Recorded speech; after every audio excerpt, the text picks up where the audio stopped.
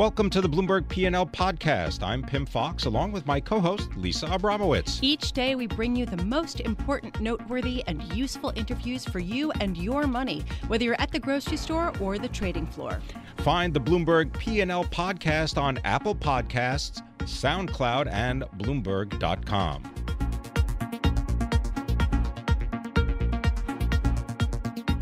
Now we're going to visit with Carlos Rodriguez. He is the president and the chief executive of ADP.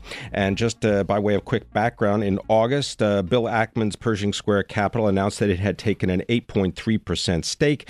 And since then, it has been in a, proxy battle with ADP. And here to tell us more is Carlos Rodriguez. Carlos, thank you very much for being here. Appreciate it. Thank you for having me. All right, I'm just going to start you off by asking you, based on your experience in the job and who you've talked to and your analysis, do you really believe that Bill Ackman wants to make ADP a better company, or does he just want to make a lot of money and go away? Well, I think it's probably a little bit of both. There's no question that the business model that he has is really about making a lot of money and eventually going away.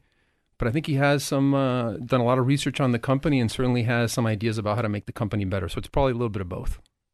So do you think that he's largely right in his criticisms of ADP?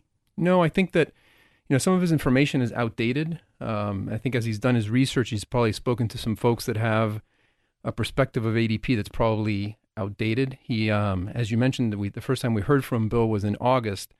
So he hasn't had the benefit of really having a dialogue with the company to understand the things we've been working on. So let's go over what his main criticisms are. He's been saying that ADP has a, quote, buy, not build model, whereas he would like to see a more innovative spirit. He has some other complaints, too, among them that board members don't have a big stake in the company like himself. He's saying, I have a better sense of the interest of shareholders. What's your sense? What's your counter to those points? Well, starting with the ownership question, all of our directors have been deferring the cash comp portion of their fees for many years, and some of them have millions of dollars worth of ADP stock. So it's just not, I don't think it's an accurate depiction of our board and the stake that they have in ADP. In terms of the innovation point, we've really been all about innovation over the last 6 years, and I think that's one of those items where I think if we'd had an opportunity to have dialogue and communicate with Bill, he probably would have a different perspective, because we've been investing in cloud technology over the last 6 years. We've moved 83% of our clients to new cloud solutions. So I think it's really, again, outdated information. It's not accurate. What about margins? He's noted that he felt that margins were too low in the business. Well, that's an interesting question, because we meet with investors obviously on a regular basis, as you can imagine. And the absolute level of our margins really isn't one of the items that we've heard a lot about up until Bill contacted us. So we obviously have margin improvement initiatives underway. We've actually grown our margins by 580 basis points over the last 5 years during my tenure. And we have a plan that we've publicly put out there to increase the margins by another 500 basis points over the next 3 years. So I think we're focused on margin, as Bill is. I think it's really about pace, and I think the risk-reward ratio of how fast you move. So there have been a lot of public jabs back and forth. I'm wondering, on the private side, have you sat down with Bill Ackman, explained your point of view, and what was that like, if so? We have. We've had, I think, professional and cordial conversations. Bill also came, myself and our chairman, with Bill, and we've also had a meeting with the full board of directors where Bill came and gave the information that he had, the research that he had done, and then his opinions about where the company should go. So I think the company's been open to dialogue, and I think it's been professional and cordial. So you went on television shortly after Bill Ackman announced his stake and called him a used car salesman and a spoiled brat. Your rhetoric is a lot less inflammatory today. Is there a reason for that? Probably time heals all wounds, as they say. All right, then. And so I think, Bill is a significant shareholder, and we obviously are open to listening to all shareholders. We do disagree, obviously, with his perspective on the timing of how fast we should be improving our margins.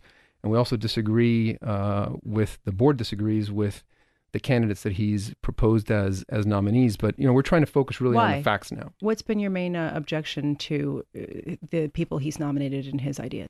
Well, it's not myself. It's really the board and our nominating and governance committee who interviewed the candidates. And, we believe that we have a strong and independent board. We've added, for example, 4 new members over the last 3 years, including 3 with strong technology experience. One of them is Bill Reddy, who's the COO of PayPal. So we've added some really great talent around technology in order to really help us push this innovation movement that we have in the company.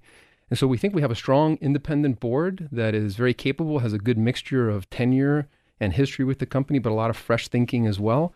So I think the committee, the nominating and governance committee, just came to the conclusion that there really wasn't any additive value from the 3 directors that Bill is proposing. Can you describe what it was like and where you were when you first learned that Pershing Square had an 8.3% stake in your company? Actually, I do remember that quite well, and I probably will remember it for a long time. I was in my car, arriving home, about to leave on a trip, and I was actually leaving a board meeting. And I looked at my cell phone rang. I looked at it, and it said Bill Ackman. And so I answered the phone, and Bill and I had again a professional and cordial conversation where he said that he wanted to replace 5 directors of the company and replace me, and that the company just needed to move faster, and that he wasn't that he had an 8% stake. He didn't clarify at the time that he had only a 2% stake, and the rest was in stock options, which we, figured out later down the road. But obviously, I immediately called our chairman after that, and then we had a board meeting to discuss the situation and then to talk about next steps. I love the idea of cordially discussing, saying to somebody, "I'd like to see you removed," and cordially saying, "Well, I disagree with you." I imagine it was quite a conversation. Well, it was. I have to admit, it was a surreal moment. But it's my job to be, I think, unemotional, and I think I serve at the pleasure of the board and also at the pleasure of the shareholders. Carlos Rodriguez, thank you so much for joining us. Carlos Rodriguez is President and Chief Executive Officer of ADP, which is based in Roseland, New Jersey. ADP, of course, is very well known for the employment reports that they put out on a regular basis that are used as a gauge of the employment market in the United States.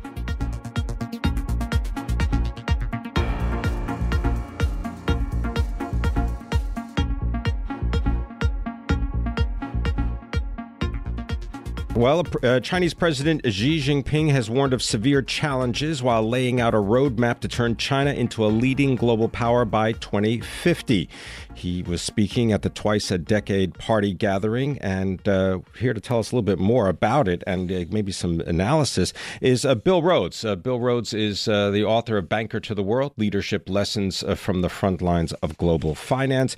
And, of course, he is also the president and chief executive of William Rhodes Global Advisors. Bill Rhodes, thank you very much for spending time with us. Xi Jinping spoke about the Chinese dream. Does the Chinese dream include a nuclear-armed North Korea? Well, I think that, as you remember, Pim, I've been saying on your show for the last more than a year that the most important political event of this year was not going to be the elections in Europe, but the 19th Party Congress, which, as you mentioned, already started. And this sort of crowns Xi Jinping as the leader, at least for the next 5 years, if not longer, because if he decides to keep his chief lieutenant, Wen Xishan, on the Standing Committee of the Politburo, and this will be announced at the end of the conference. First of all, how many members will be on the Standing Committee of the Politburo? Will it be 7, as you have now, or will we reduce it to 5?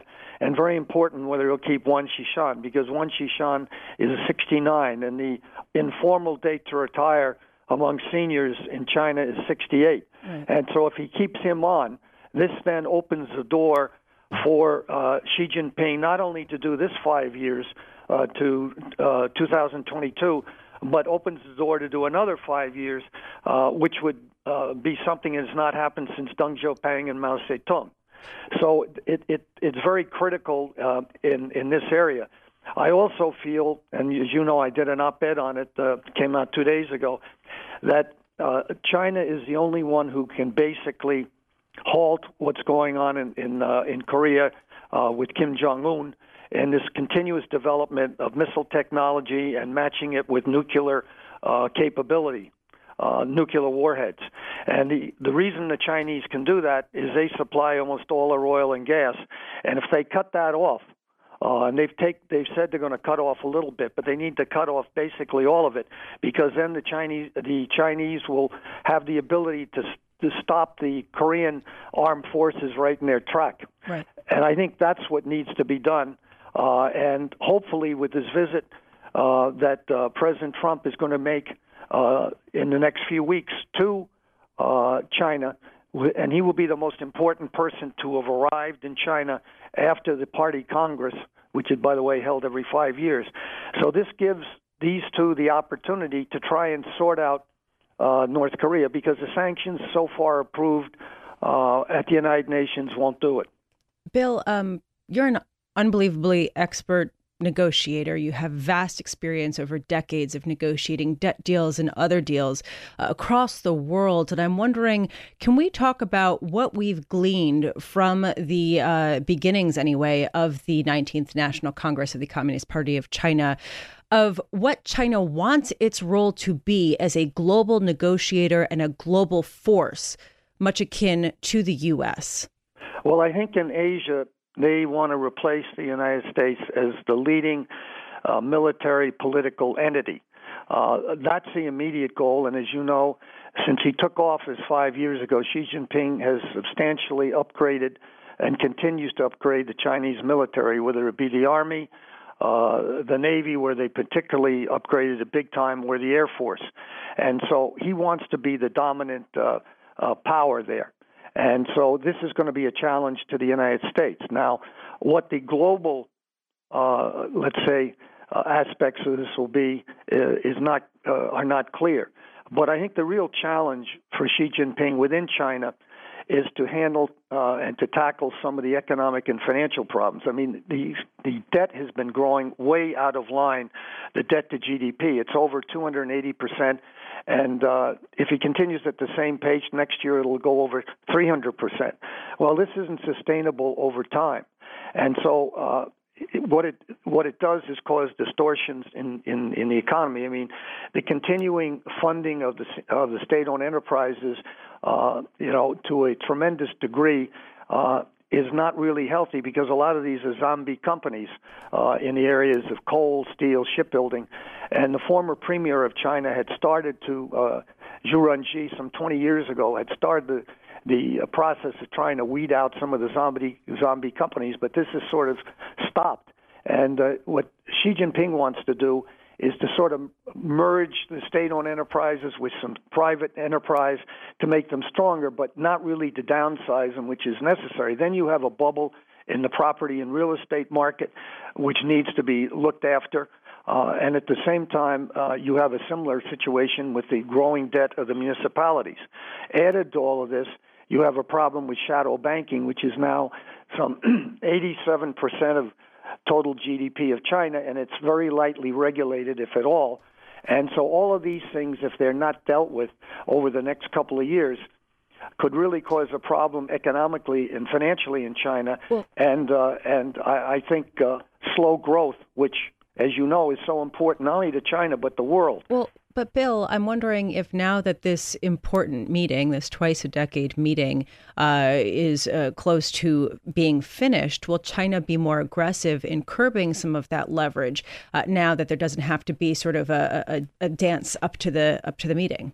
Well, that is my hope, and the hope of a lot of China followers, is that'll happen starting next year. Now, they've taken some steps by putting in a reformer to run the banking commission, the CBRC, and they will have to replace the governor of the Central Bank of China, the People's Bank of China, who is first rate, is Zhou Xiaochuan, because he's already 3-4 years over his retirement, and they'll have to replace him the end of this year or next year. And the institution that is most respected within China and worldwide is the People's Bank of China. So there are a lot of things that Xi Jinping has to do. One of the other rumors that's going around, and we'll certainly know in the next few days, is whether Xi Jinping will keep his premier, who is Li Keqiang. And normally the division there is the head of state looks after the political side, has a military under him, but the economic side is driven by the premier, like the famous Zhu Rongji, who was so strong 20 years ago and got China into WTO and changed the whole economy of the world, basically, not only of China. And there are rumors that Wan Xishan, who I mentioned earlier, who's so close to President Xi Jinping, might be in that position. We'll know within 4 or 5 days. Also, as part of this very positive aspect that Xi Jinping is putting forward, the China Dream, etc., they will be announcing the third quarter results of their GDP on Thursday, and they'll probably show, if not 7%, very close to 7%. Yeah. So that'll get them off in a very positive way. But they have to start making these reforms starting next year, without a doubt. Bill Rhodes, thank you so much for joining us, as always. Bill Rhodes, President and Chief Executive Officer of William R. Rhodes Global Advisors, also banker for decades, including a long time at Citigroup.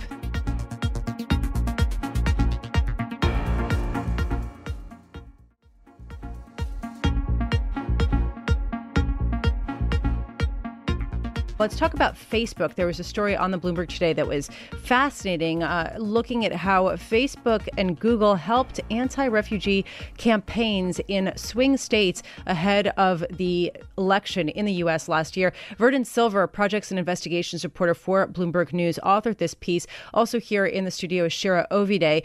Vernon, can you just outline what you found? Yeah, basically what happened is this group, which is against immigration, refugees, with all these ads that they wanted to put on the internet in advance of the elections, targeted key swing states like Nevada and North Carolina. And they didn't just buy the ads. When you think about Russian interference, you think about people who are unknown buying these ads. They went directly to the ad salespeople at these companies and worked with them. In some cases, the companies, the big two, were helping tailor the message for them. And even in the case of Facebook, in one case, using these videos, which were, making fun of what happens if the Islamic State comes to Paris type of thing, and using them to test their products. What's been the reaction from the companies?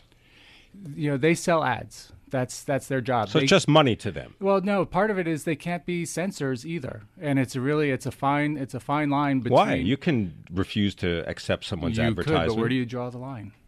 Well, I want to bring Shira in here. Shira, I'm wondering what the implications are for Facebook as these new facts emerge, that not only did they allow some of these political operatives to advertise, but they helped them hone their message and experimented with the best, most attractive social placing. I mean, what's the implication from a regulatory standpoint as well as a business one? Well, look, I think we've clearly seen this year, particularly since the U.S. election, the presidential election in the fall, that Facebook and Google especially are now under a microscope about everything to do with their business, and particularly the power of those two companies to literally influence 2 billion or more people around the world, right? And they pitch themselves as, we can change people's minds or influence people to buy soda and soft drinks, soda and Ford trucks. And it turns out they may also be vehicles to, turn people against immigrant groups or to help sway elections in places like Germany.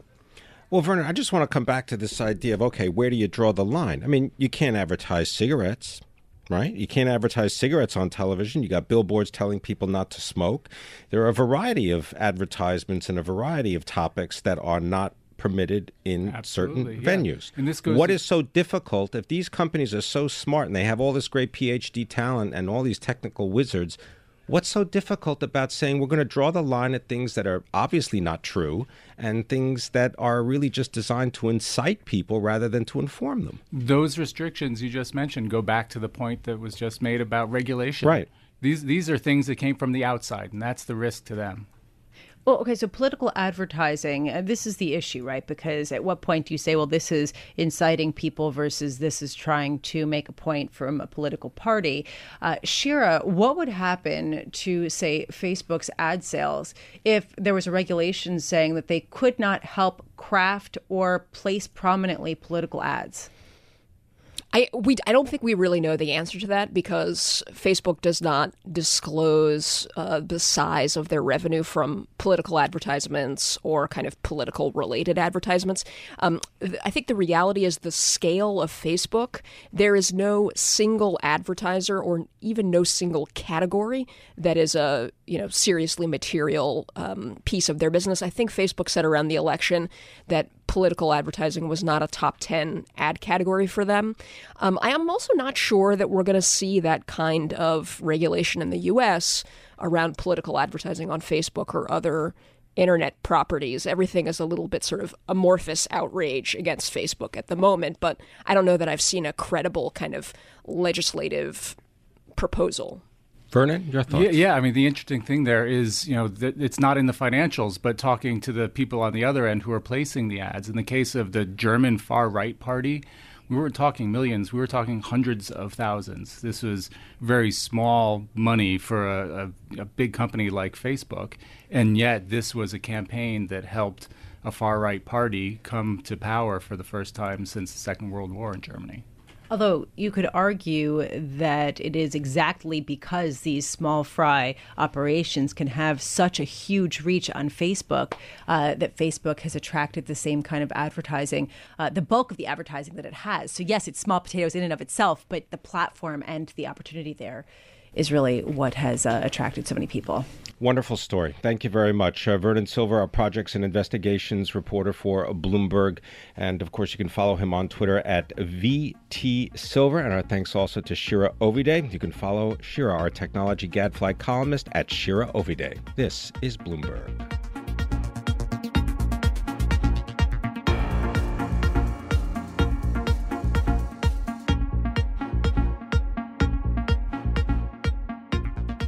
All right, we want to get smarter when it comes to what's going on in Wall Street, so we have Hugh Son. He is our finance reporter for Bloomberg News, and you can follow Hugh on Twitter at Hugh_Son, S-O-N.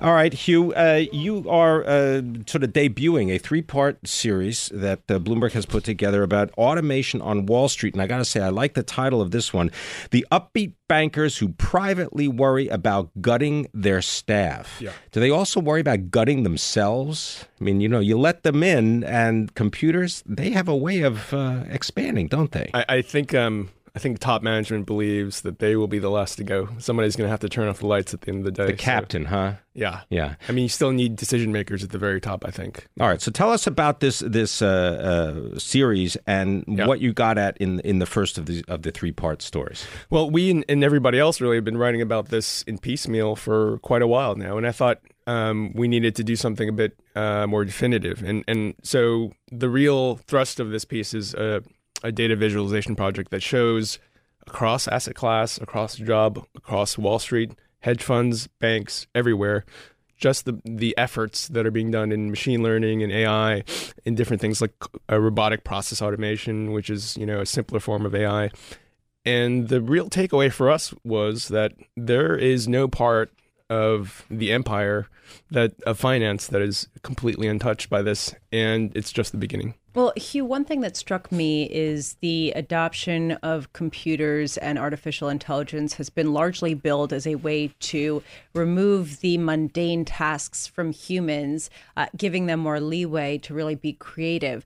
This story really paints a different picture. Can you talk about that? Well, so I think the story we're talking about is it comes from conversations we've had with executives who say, on background, not for, you can't name me, this is not something that I want taped, but I think this is really going to kill a lot of jobs, and this is on my mind. And so when you think about organizations with hundreds of thousands of people, not everybody is doing something on a daily basis that is creative, that requires real abstract thought and creativity. And so what happens when their jobs get automated away, right? I mean, this is going to have a real human impact. I think of, for example, the introduction of ATMs, right? Automated teller machines, and what that did to the banking industry. I recognize that at the time, the headlines were that there would be no tellers in any bank. Well, that didn't really come to pass, although it has changed. I'm wondering, is there the possibility that it will not happen in this straight line path that many in the industry see? It most certainly won't happen in a straight line path. It most certainly won't happen tomorrow or even in 3 years. But it is happening right now. And ATMs, that's a good example. That's something that's additive. You have ATMs, it's another channel that you get money. Just because you have, an app, banking app on your phone doesn't mean that you still don't need the branch. What we're talking about is a little different. We're talking about computer programs that essentially automate the tasks of what people do today. I'll give an example. One example is loan underwriting. A person who does loan underwriting looks at the potential borrower and sees if they're a good credit risk. It takes hours and hours and even days. Can a computer do that faster, cheaper, and better? I think so. So are there any estimates by anyone of how much Wall Street headcount could shrink over the next decade or two due to the adoption of artificial intelligence and other computers? Opining about AI is a growth industry. I mean, there's a ton of consultants, who put out. So that's where people can go for their new employment, right? That's somewhere. Yeah, that's somewhere you can make a name in. And I mean, in general, you hear people say 30% in 5 years, and 30% does not seem high when you think about the numbers of people who are in the mid and back office doing things which are essentially moving numbers from one screen to another and making sure that the trains run on time. 30% staff cuts across Wall Street over the next 5 years is what some think is a conservative estimate. Is a number that's come up ballpark time and again from people from Vikram Pandit to John Cryan at Deutsche to consultants. Yes, they get that from a computer. Just kidding. Yeah. Hugh-sun, thank you so much for joining us, and we look forward to reading the next iterations of this series, an important series to really read and consider about Wall Street going forward. Hugh-sun is a finance reporter for Bloomberg, and you can find both the stories and their graphics, which are really quite compelling. They're interactive and show which areas of finance are most at risk of getting shrunk on the human side due to computers. Thanks for listening to the Bloomberg P&L podcast. You can subscribe and listen to interviews at Apple Podcasts, SoundCloud, or whatever podcast platform you prefer. I'm Pim Fox. I'm on Twitter @PimFox. I'm on Twitter @Lisa Abramowitz1. Before the podcast, you can always catch us worldwide on Bloomberg Radio.